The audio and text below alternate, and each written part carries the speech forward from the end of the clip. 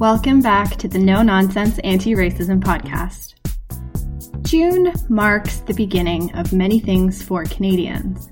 Outdoor barbecuing, picnics, city festivals, but it's also both Pride Month and National Indigenous History Month. Although there is lots of news coverage lately about the legacy of genocide this country has attempted on Indigenous communities, we are focusing today's episode on how one group of young Indigenous people are working against this system. Today you'll hear from Gabrielle Fayant, Sam Wong, and Maddie Kelly from the organization Assembly 7 Generations, or A7G.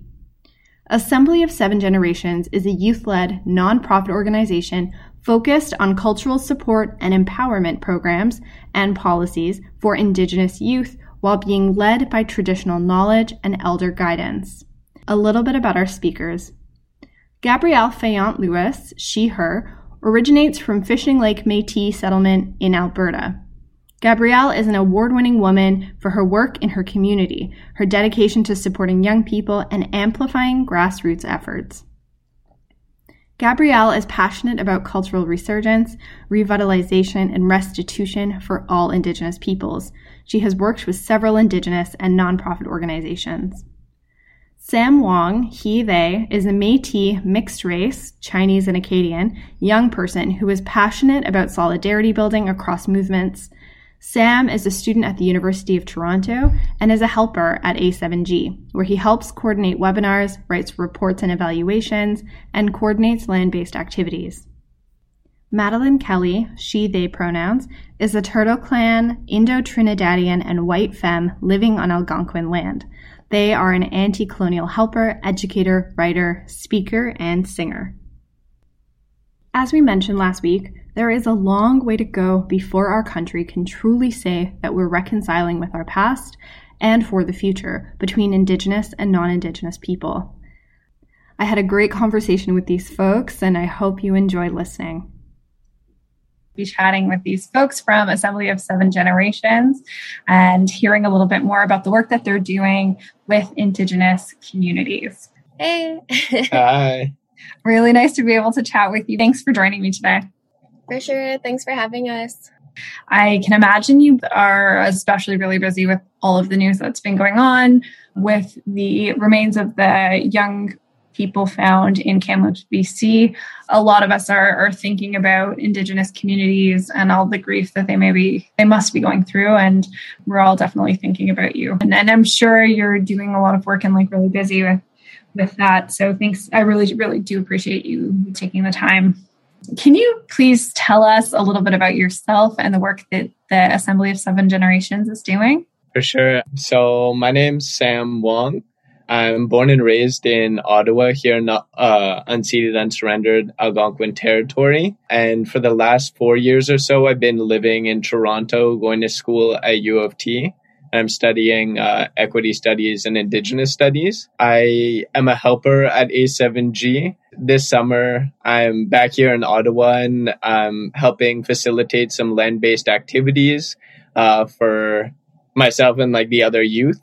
And yeah, we're doing gardening. We're planning to do some canoeing. Mm-hmm. We're planning to put up a teepee, hopefully. Yeah, so there's a bunch of different stuff we got going, but I guess I should also say, I'm Métis my family's from, on my mom's side, from Calahoo, Alberta.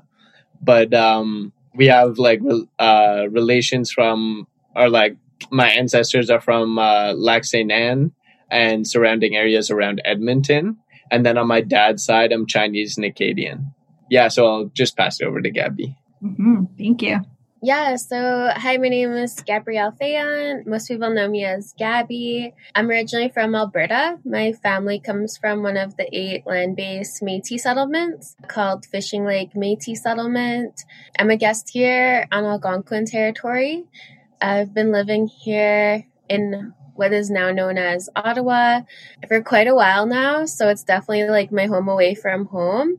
And yeah, so being so far away my homelands, I definitely fell between a lot of cracks and didn't have a lot of support when I was a teenager and even into my 20s.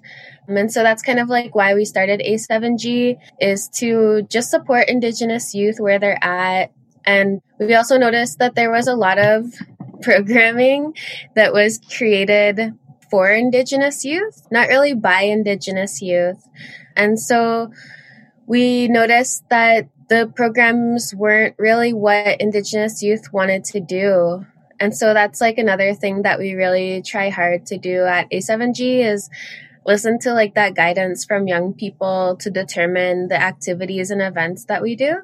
And so ever since I can remember, land-based activities and, being out on the land and gardening has always been what young people have said they wanted to do. So yeah, that's what we're doing this year. We do all kinds of things at A7G. I usually forget all of the things, but yeah, you guys are busy. Yeah. Yeah, I definitely see on the website the just like land-based activities, annual gatherings, evaluations of Indigenous youth services. Yeah, you folks are quite busy over there. Hi, Maddie. Can you tell us a little bit about yourself? Yeah, so I'd love to introduce myself in my Indigenous language in Ganyugeha first. So I'd say Yaner Latahawe Yangyats, Ganyugahaga Niwagit Hadzoda, Atnora Niwagit Daroda. And I'm a Turtle Clan Mohawk from Ganasadage. So my family's in Ganasadage, but I live on Algonquin territory, unceded Algonquin territory, so-called Ottawa, for the past about 8 years. Yeah, and, in English, my name is Madeline Kelly, but anyone can call me Yanaratahawe or Maddie or Madeline. That works. And I use she, her pronouns or they, them pronouns. Yeah, and I'm a helper with A7G and do all types of work. You can see that how much the work of Assembly of Seven Generations is rooted in community building, especially for Indigenous youth. Why is this so important? I think you did touch upon it in terms of your own experience, but why is this kind of support really important to you? I think, personally for me and what I've seen, in my own life, not being, really connected to community, my mom was adopted and grew up in Ottawa, kind of disconnected from her family and her community out west. So A7G for me and my brothers, I know has been a really great avenue for us to connect with Indigenous folks from different nations and just the Indigenous community here in Ottawa and kind of, help us build our identity and find belonging in the community. Cause we didn't have that really in our childhood. And then through our teenage years and now as I'm a young adult, it's really been a big part of my life that's supported me in many, many ways. And I also see that for the other youth that are involved. We all come from very different experiences. Some people are, far away from their homelands. Some people are, here in Ottawa for different reasons, I guess, and going through very different, life events and stuff. But we're all able to come together. And Gabby and Josh and the others that have helped facilitate this space, over the years, have really created a space where we could just be and not have to show up and act a certain way or whatever. Sometimes when we meet, it is, it is I don't know, sad. Other times it's happy. Sometimes it's, really fun. We're learning a lot. So yeah, I guess what I'm trying to say is it just allows allows Indigenous youth like myself and my friends here at A7G to learn and learn new skills and celebrate each other. And we've also been able to have a lot of different learning opportunities that have helped us all grow. And I can really see the growth in the folks that I've known at A7G for the last few years. So I think that's what's really important for me, but I'll pass on to Gabby. Yeah, for me, community is really everything. So I really don't like to operate or do things without community. And so I really try to do things that steer away from capitalism and individualism and all of these isms. And for me, that's making sure you have community and doing things collectively instead of just doing something for my own personal benefit.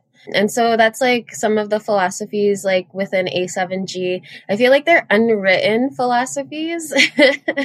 But I think that's the cool thing too, is that we're so diverse. And that's what, people don't really realize about Indigenous peoples, is that we're so diverse. Like, if you look at how big North America is, just for example, compared to Europe, and if you were to consider each country in Europe and place each country and their language and their culture and spread it across North America, like, that's how many nations exist in this part of the world. But yet, due to colonialism and violence, people think that we're all one group of people. And so what we do at A7G is we really try to honor each other's uniqueness and differences, but also we come together to try to fight back against colonialism and resist colonialism and survive. And it's hard. It's hard being an Indigenous person in this white world that's always trying to assimilate you and trying to change you to fit its narrative. But we just don't fit those narratives. We're a part of the land. And so it's really hard when you're in a big city and it's so hard to find land and it's so hard to like just be yourself. And so like Sam was saying, that's really what we try to do, is meet people where they're at and honor each other for who we are and who our ancestors are. Yeah, absolutely.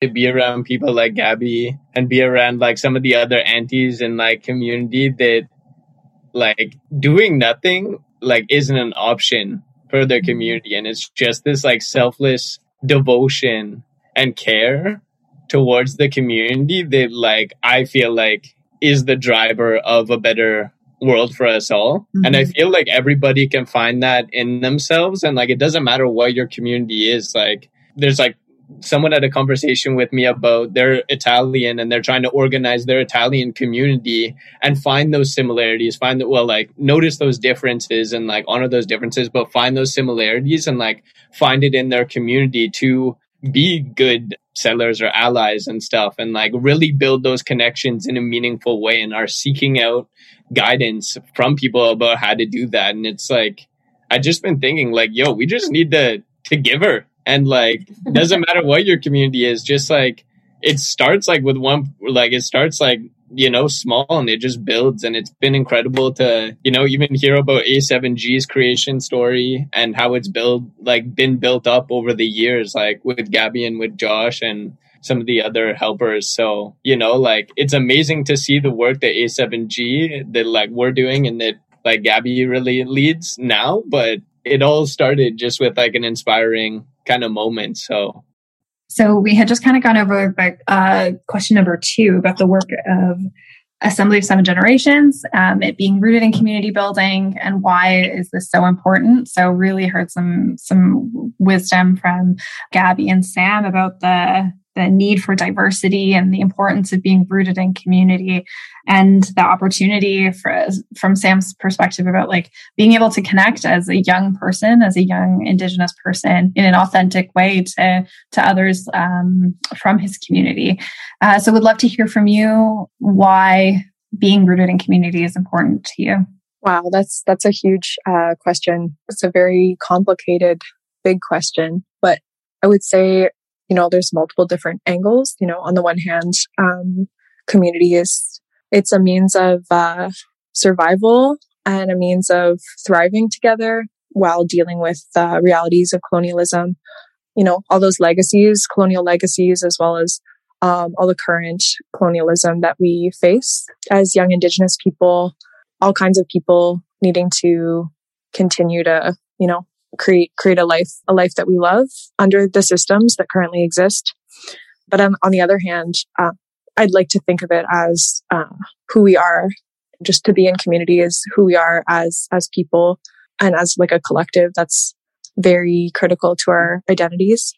So it's not simply what we have to do to get through struggles and things that are oppressions that we shouldn't have to experience, shouldn't have to, receive those cards. But it's just who we are as well, to be together, come together and to conduct ourselves in those ways that are very, very dramatically different from the Canadian mainstream like ways of living, I think. So I'm curious to hear, I mean, I think this also kind of ties into the next question, but on our podcast last week, we went into the history of Canada from the first settlers to the formation of the residential school system and all the way through to the Truth and Reconciliation Commission's 94 calls to action for reconciliation, and have been doing some more learning about A7G and have been really interested to see that you folks are directly engaging on call to action 66, and really glad to see the way that you're engaging when it comes to putting the calls to action in practice. But the work of reconciliation really does seem to be falling back on Indigenous communities and Indigenous folks. So what are ways that more settlers can get involved in these kind of initiatives and be better allies to Indigenous folks? Okay, just right off the top of my head, I would say that it's very critical for settlers to, I would say, begin with acknowledgements of some kind of preliminary info about the realities that exist. So those are our positionality, our privilege, our position, in the situation of a colonial country. So that's to say, if as a settler, as a white settler whose family has been here for many generations, there's a position of benefiting from colonialism and benefiting from Indigenous peoples being forcefully displaced by the government, and all the various strategies that the government has carried out to destroy Indigenous peoples in order to make space for a society that prioritizes white settlers. So I think that's a really good place to start for white settlers looking to learn and really be in solidarity with Indigenous sovereignty struggles and Indigenous people. I think for everybody just to recognize that it's very uncomfortable and very painful to be in discussion about any of these topics. They're very uncomfortable topics. So it's not going to be pleasant or easy or fun all the time to confront any of these issues. But the only way to do so is to go through and to accept the discomfort and embrace the discomfort. So that's what I would offer. Mm-hmm, absolutely. Thank you. Yeah, for me, I think it's really important that settlers, especially those that have been here for multiple generations, especially settlers that have been here during the time of residential schools, they have to realize why residential schools were created in the first place. It wasn't, just this bad boogeyman in the past. It was literally so settlers could occupy Indigenous territories. Indigenous children were rounded up and put into these schools. And while Indigenous children were taught that they were inferior, settlers were being taught that Indigenous peoples were inferior and did not deserve to live on their homelands. And so it created what we have today, this idea that Indigenous peoples are a threat, that we're a problem, and then also this idea that we need help. So that also creates this white saviorism that we see that is really not that helpful in the long run. Canadians have to realize that residential schools were not just in the past. It manifested and evolved into systems that we see today that affect Indigenous peoples right here. Even the three of us on this call, it affects us to this day. So there's the impact of residential schools that affected our relatives and our parents and our grandparents. But there's also the residential school system that transferred into child welfare, that transferred into the high rates of incarcerated Indigenous peoples. And so for me, that's a really, really important part of this whole reconciliation conversation, is that people haven't really even gotten to the truth of the matter. So how could we be in reconciliation? There's still so much truth that needs to be uncovered before we can even start talking about reconciliation and reparations. So Canadians jumped way too fast to the end of process. And, you know, by jumping ahead way too fast, that kind of talks to Maddie's point as well, is that, you know, people were so uncomfortable that they were just like, let's just get this over with. Let's reconcile, but while not actually taking the time to really understand the truth of it all. Sam, did you want to add anything? Yeah, no, I guess I just wanted to add in too that there are like resources out there like the TRC, we even came out with a report. We did like kind of webinar and then a report afterwards on Indigenous sovereignty. There in the report, we kind of outlined some of the big things that happened on these lands, like with colonization. And it goes like, we talk about policing, we talk about child welfare a little bit. And it kind of is like, it's not the be and end all of like learning about this stuff, but it's a great like first resource to open up learning for settlers who like want to learn more about the history that's going on here. And then it also kind of touches on different communities and different like youth that are taking their sovereignty back in like really radical ways all across the country here. So it's a really interesting resource. It's actually on our website. It's the Indigenous Sovereignty Report. So I'd recommend people to check that out if they're looking for an avenue to begin learning. Yeah, thank you so much. That's a great idea. And I will link that report in our show notes as well, because I think that would be a really interesting resource for listeners to go and to do some learning. And to your point, I think to everybody had made, education is important, but it is only one step. There is so much that I think there's so much that all of us really need to learn. Settlers who have been here for many generations, but also settlers who are just coming, or like me, for example, I was born and raised in Canada, but my parents are settlers as immigrants to this land. There's just so much that they don't know or understand about the way Indigenous people were treated. And then there's so little information in terms of the way that we're taught about Indigenous and settler relations in Canada. I mean, purposefully, things that we don't necessarily talk about more openly that we should. And to your point about the intergenerational trauma and the way that it is affecting folks like yourself, this isn't something that happened decades ago. It's something that continues to happen now. So yeah, education, definitely one piece, but just the beginning, we're at the very, very early stages for sure. Yeah, and if I could just add something to that as well, like some of my observations is that, you know, survivors came together to create the TRC and the calls to action. But what happened is that, like I mentioned earlier, folks just like took reconciliation and ran with it without the consent of Indigenous peoples.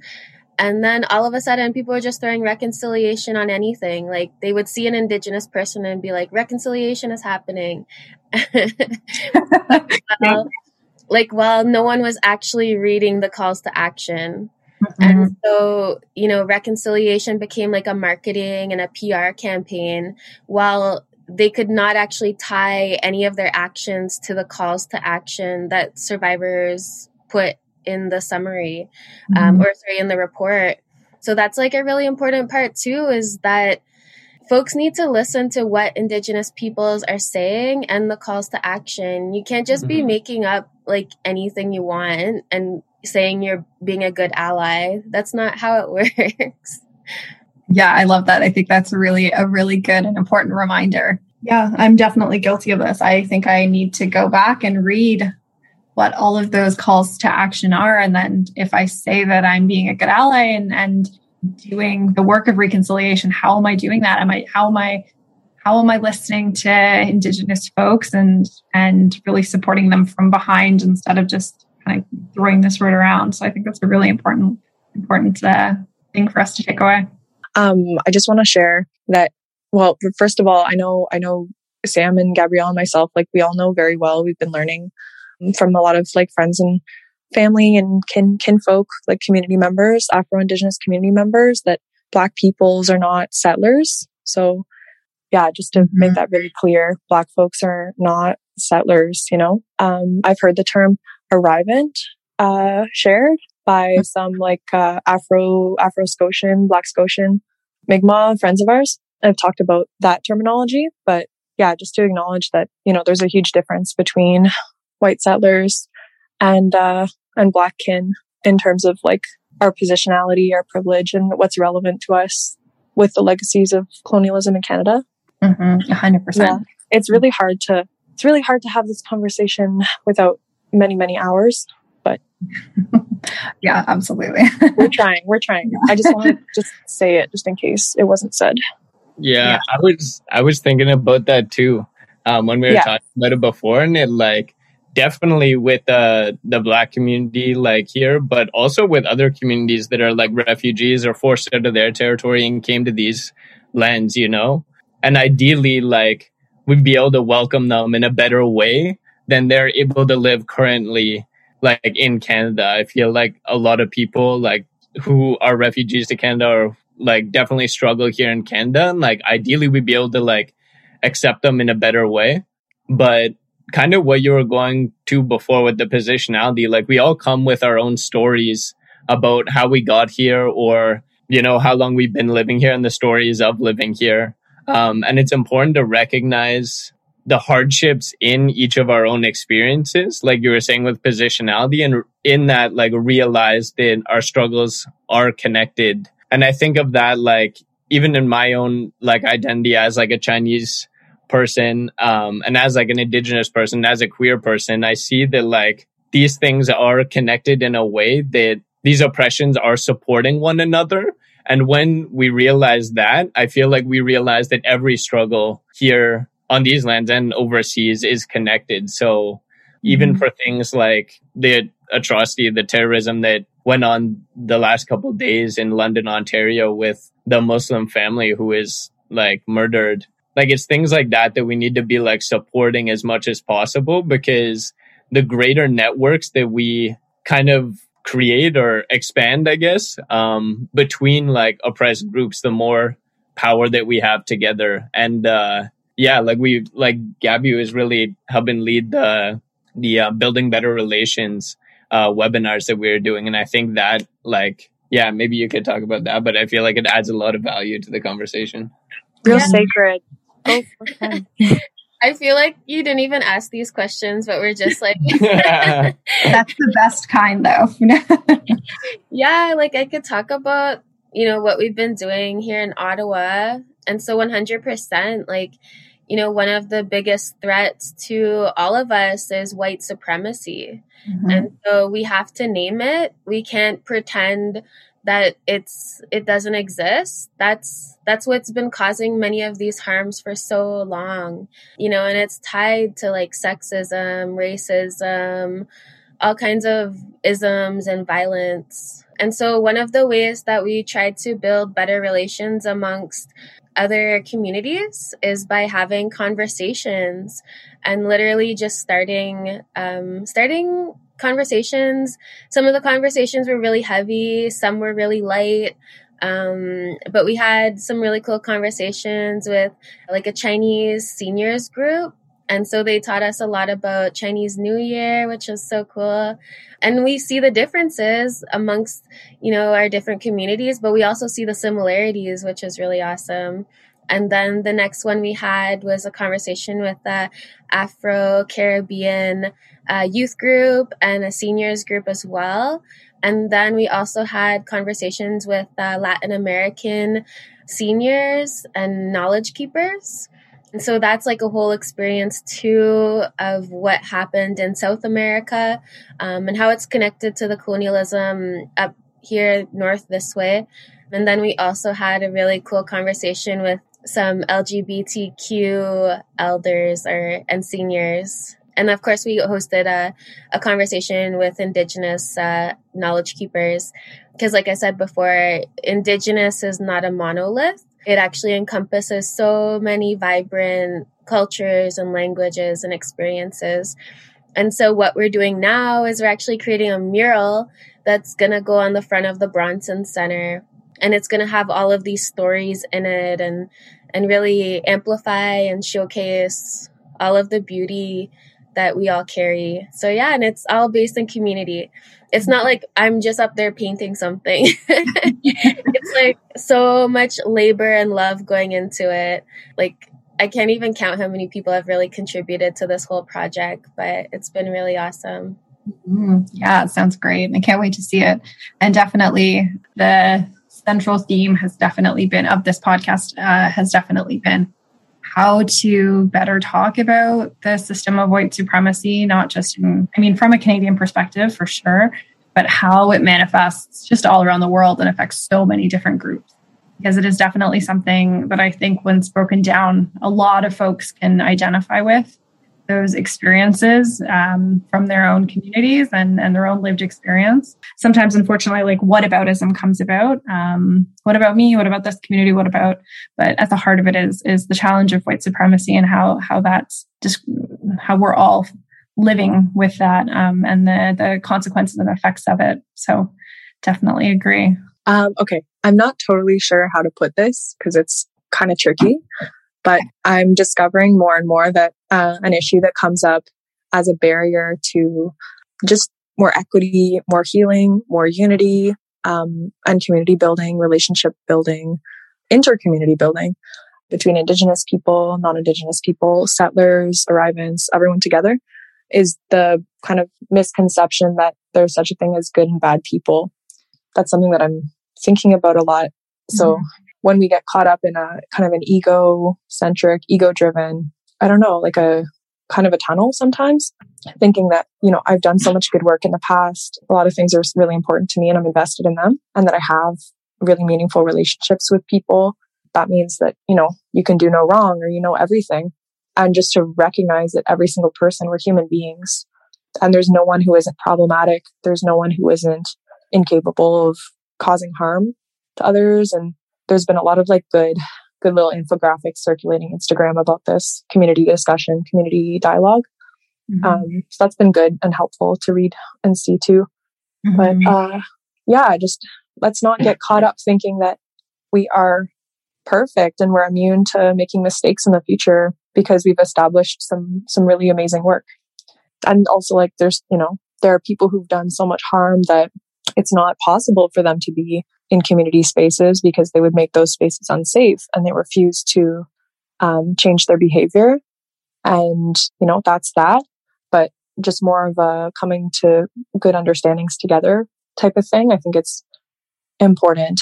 No one's bad. No one's good. We're all just human beings. And hopefully we want to learn together. Yeah, no one is no longer part of the conversation because they've done something good. You still have to take responsibility for how you benefit from settler colonialism, especially as a white person or someone with white privilege. There's always unlearning to do, and there's always work that can be done. And to your point, nobody is perfect, especially as human beings. Yeah, I think we can honor ourselves by giving ourselves more slack as well, because that's creating a good environment for more learning if we are gentle and kind to ourselves. So I wanted to hear from you all, what projects and initiatives are you most excited to see that is coming from Indigenous youth? Especially, it is National Indigenous History Month. And so when we are kind of on these journeys of unlearning, sometimes we are hearing about all the bad and the negative, the doom and gloom, but there is a lot of really great and interesting work that young people and Indigenous folks are doing in their communities and outside of their community. So we'd love to hear from you what kind of projects and initiatives that you hear and are excited about. I'm really excited about the stuff we're doing, but I guess we already talked about that. But one of the things that has been really the stuff going on in Toronto right now, they just took down Ryerson's statue, and it's been a long process, and so many people have put time and energy into making this name change happen. So I've been off the walls excited seeing my friends update and seeing the feed about what's been going on there, because it just seems there's a lot of energy and just a lot of folks that are ready to change and ready to support the folks that are leading that work. But some of the other stuff that's happening right now in Toronto that has been pretty inspiring to me too. We've been working on a medicine garden here and working on a vegetable garden as well. But some of my friends in Toronto have been working on a medicine garden over at Dufferin Grove Park. And apparently it's going to have all kinds of medicines, even some vegetables and stuff too. But it really kind of got born out of a night that we spent together there in ceremony at the Sacred Fire. And we've been having a Sacred Fire there like pretty much every Saturday, I guess, like through 2021. And yeah, like the fire, like more people started coming, like more youth started coming until like, yeah, there was probably like 15 of us that one night. And it was just a really crazy night where like the firekeeper, Johnny Moore, got us to all kind of speak on our experiences and like open up to each other about the things that we've been going through, and just kind of facilitated the amazing space where we were able to connect with each other. And then out of that, there was kind of this new energy to like do stuff in community and do stuff for community. And that kind of, yeah, like Kaylee and some of the other youth there decide like, yo, we're going to create this medicine garden, and just like put a GoFundMe out on Instagram. And like by the next day, there was like thousands of dollars on it. And like, it's been awesome just seeing them go at it, super enthused, and like so many people involved in creating that. And now they're going to spend the summer alongside those medicines, growing alongside those medicines. So I'm really excited about that. I've been seeing a lot of Indigenous youth just like being like really strong organizers and activists, and that's been like really awesome. I feel like for quite a while, like people would kind of come to me and like expect me to like organize an action like every time something would happen, and I'm like, I'm only one person and I also don't have a full-time job. Like I need to take a break. And that's been really amazing to see is, you know, there was these two youth, I think they're only like 17, 18, and they organized these amazing drum circles here in Ottawa for the 250 children. And I just show up and I'm just like, let me know how I can support. And they just like take the lead and, you know, make these really beautiful spaces. And there's also another youth that her mother was taken and stolen because of this MMIW G2S plus crisis that Indigenous peoples experience in Canada.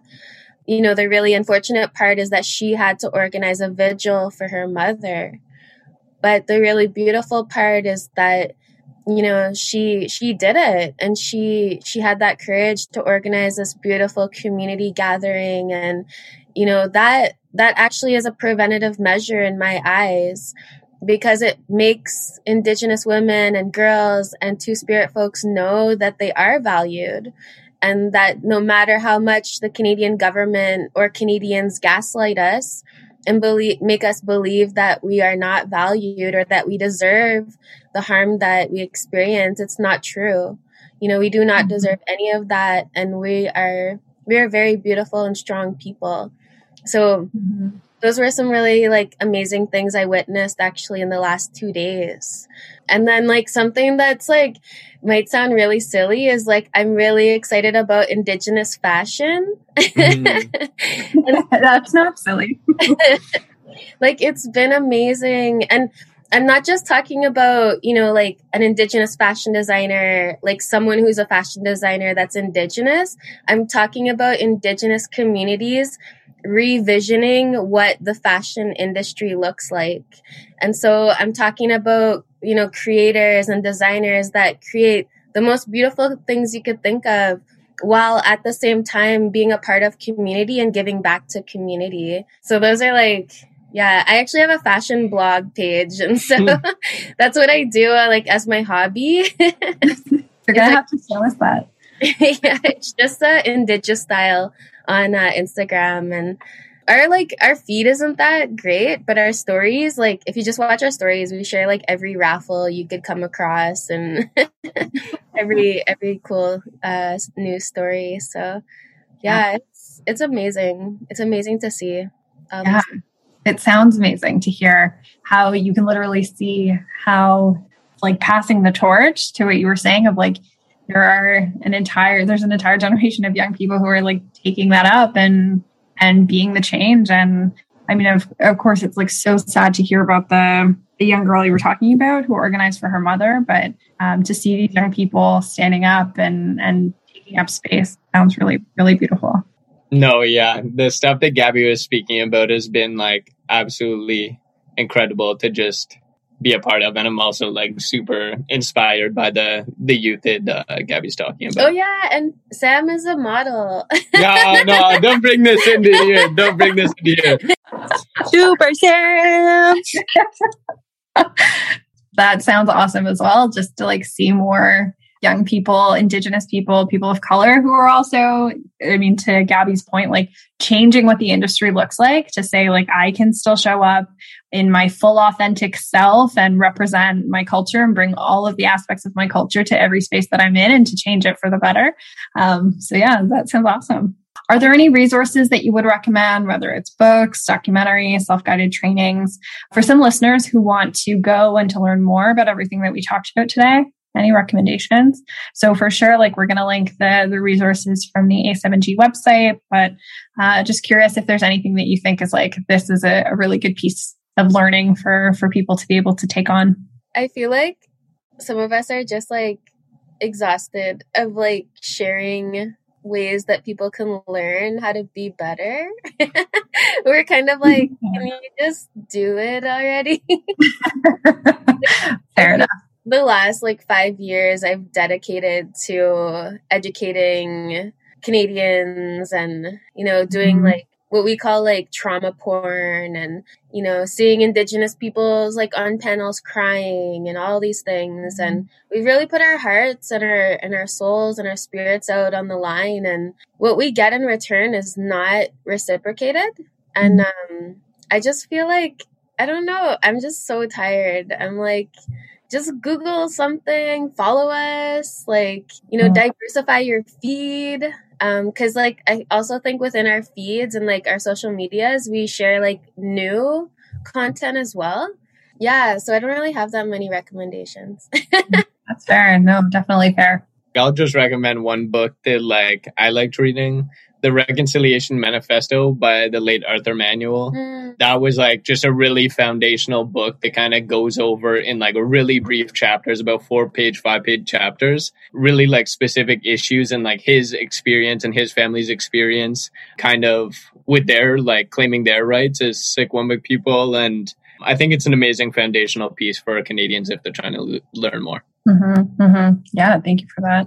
So I know the conversation had been going in kind of different ways, but anything that anyone would like to share, any kind of messages that you really want to get across or to share out with the wider audience?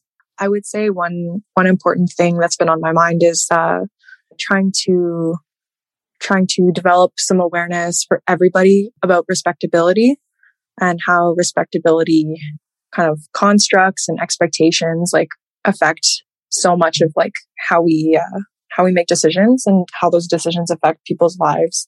Even though they might not affect our own life, they might affect the lives of Indigenous youth because those expectations are there, but they may not be appropriate. Yeah, so respectability, like for Canadians to be expecting Indigenous people to be Canadians is continuing the legacy of goals of assimilation that the government has had and continues to have.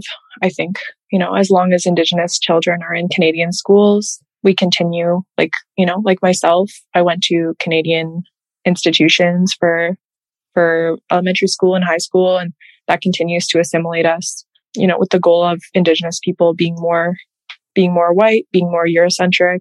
Yeah. And just if we're placing value on those things, then we're missing out on Indigenous people who are being themselves. And we're missing out on like what they have to say and what they have to share. And Gabby always says, you know, we're the experts of ourselves, and Indigenous youth are the experts of their own communities. They're the experts of their own experiences. So those might be missed out on if people make assumptions and make decisions based on those assumptions. Yeah, absolutely. And to understand where those assumptions are coming from, because to your point, it's about assimilation and it's a very Eurocentric idea of what you think how someone should dress or how they should talk or how they should be in a space. Exactly. Like how quiet we are, how loud we are, how we dress, and like how we eat, what kinds of things we need to eat and like to eat. Just every single part of life, every single dimension of life, we can just kind of think to ourselves, oh, they're doing what they need to do for them. And that's what works for them. And it's different, noticing it's different, but one isn't correct, one isn't incorrect. That cultural relativism as opposed to ethnocentrism, very important. Like maybe to add on to that, something that we often experience is that the Indigenous person that's more appealing or palatable for a white audience is often the Indigenous person that gets heard.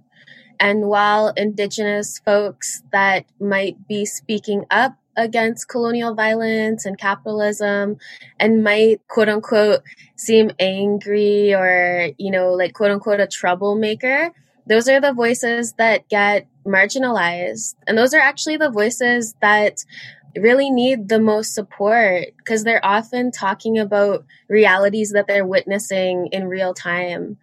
And so, we really, Canadians really have to stop doing that. And I'll just share my own personal experiences is I've been in meetings where, folks have literally begged me to come to their meeting because they want to hear about what Indigenous youth are up to and need. When I show up to those meetings, I tell them the realities. And it's not a pretty picture. Of course, we're doing these beautiful things like being on the land and sharing our songs and dancing. But there's also the realities that are really dark and really uncomfortable for people to hear. And I share them because they need to be addressed. And I get blacklisted from those spaces because I speak up. And then meanwhile, a couple months will pass and they'll wonder why there's no Indigenous youth involved in their programming. Well, I actually had raised all of the concerns, but people refuse to listen because they're uncomfortable, and that needs to stop because it's not getting us anywhere. It's actually just perpetuating all this harm. That's such a shame to hear. And I'm sorry that happened. And it unfortunately it feels like it, and no, not just feels, but does happen in a lot of our spaces, especially in community building and in activism and advocacy and the nonprofit world and philanthropic world, where it's not always easy to have those uncomfortable conversations, but they are so necessary if we're going to make any kind of sustainable change. Glad that you're still being that voice in the spaces. I know it's not easy, but I appreciate that. Well, thanks, folks. Really love the conversation. Really appreciate the honesty and the transparency and making the space to share, because it's not always easy topics to discuss. So thank you all. Thank you so much. I want to once again thank Gabby, Sam, and Maddie for sharing their wisdom with us. They brought up so many important takeaways that I will reflect on as I continue the work of anti-racism. And I want to share some of the takeaways with you now. The first is that the work of reconciliation has a long way to go. Can we as a country even begin to say we're working towards reconciliation when there's so much that we still don't know, understand, or unlearn about the ways in which we interact with Indigenous communities? The discovery of children's remains in Kamloops are recent evidence that although the country has said it's committed to improving this relationship, we haven't even done the work to account for all of the missing children. We haven't properly compensated all survivors and their families. There are several communities across Canada who have to raise their own funds to dig up more areas with suspected grave sites. The second takeaway for me is the need for all of us to recognize how discrimination and systemic racism is rooted in white supremacy. They are experiences that so many marginalized people can understand because of the effects colonization has had on our communities.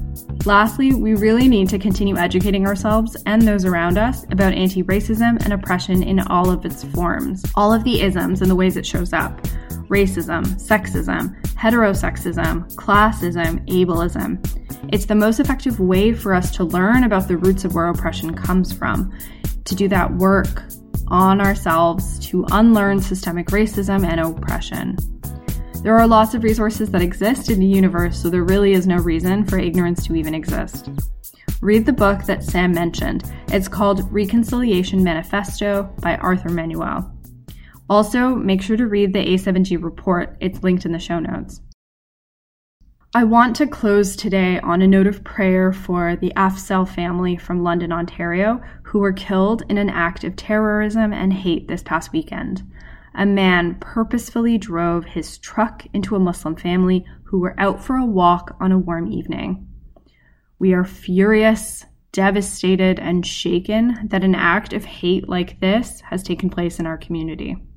This is why we have to do the work of anti-racism education, because Canada is not a country of racial and ethnic harmony, and we are once again forced to witness how ignorance like this can lead to extreme violence. We are praying for the little boy whose life will never be the same, for the Muslim community of London, Ontario in its grief, and for people of color everywhere who are reminded once again that some people in this country will never accept them because of the color of their skin or the faith that they follow. Inna lillahi wa inna ilayhi raji'un. Join us next week for our next episode. Make sure to take care of yourselves. Bye.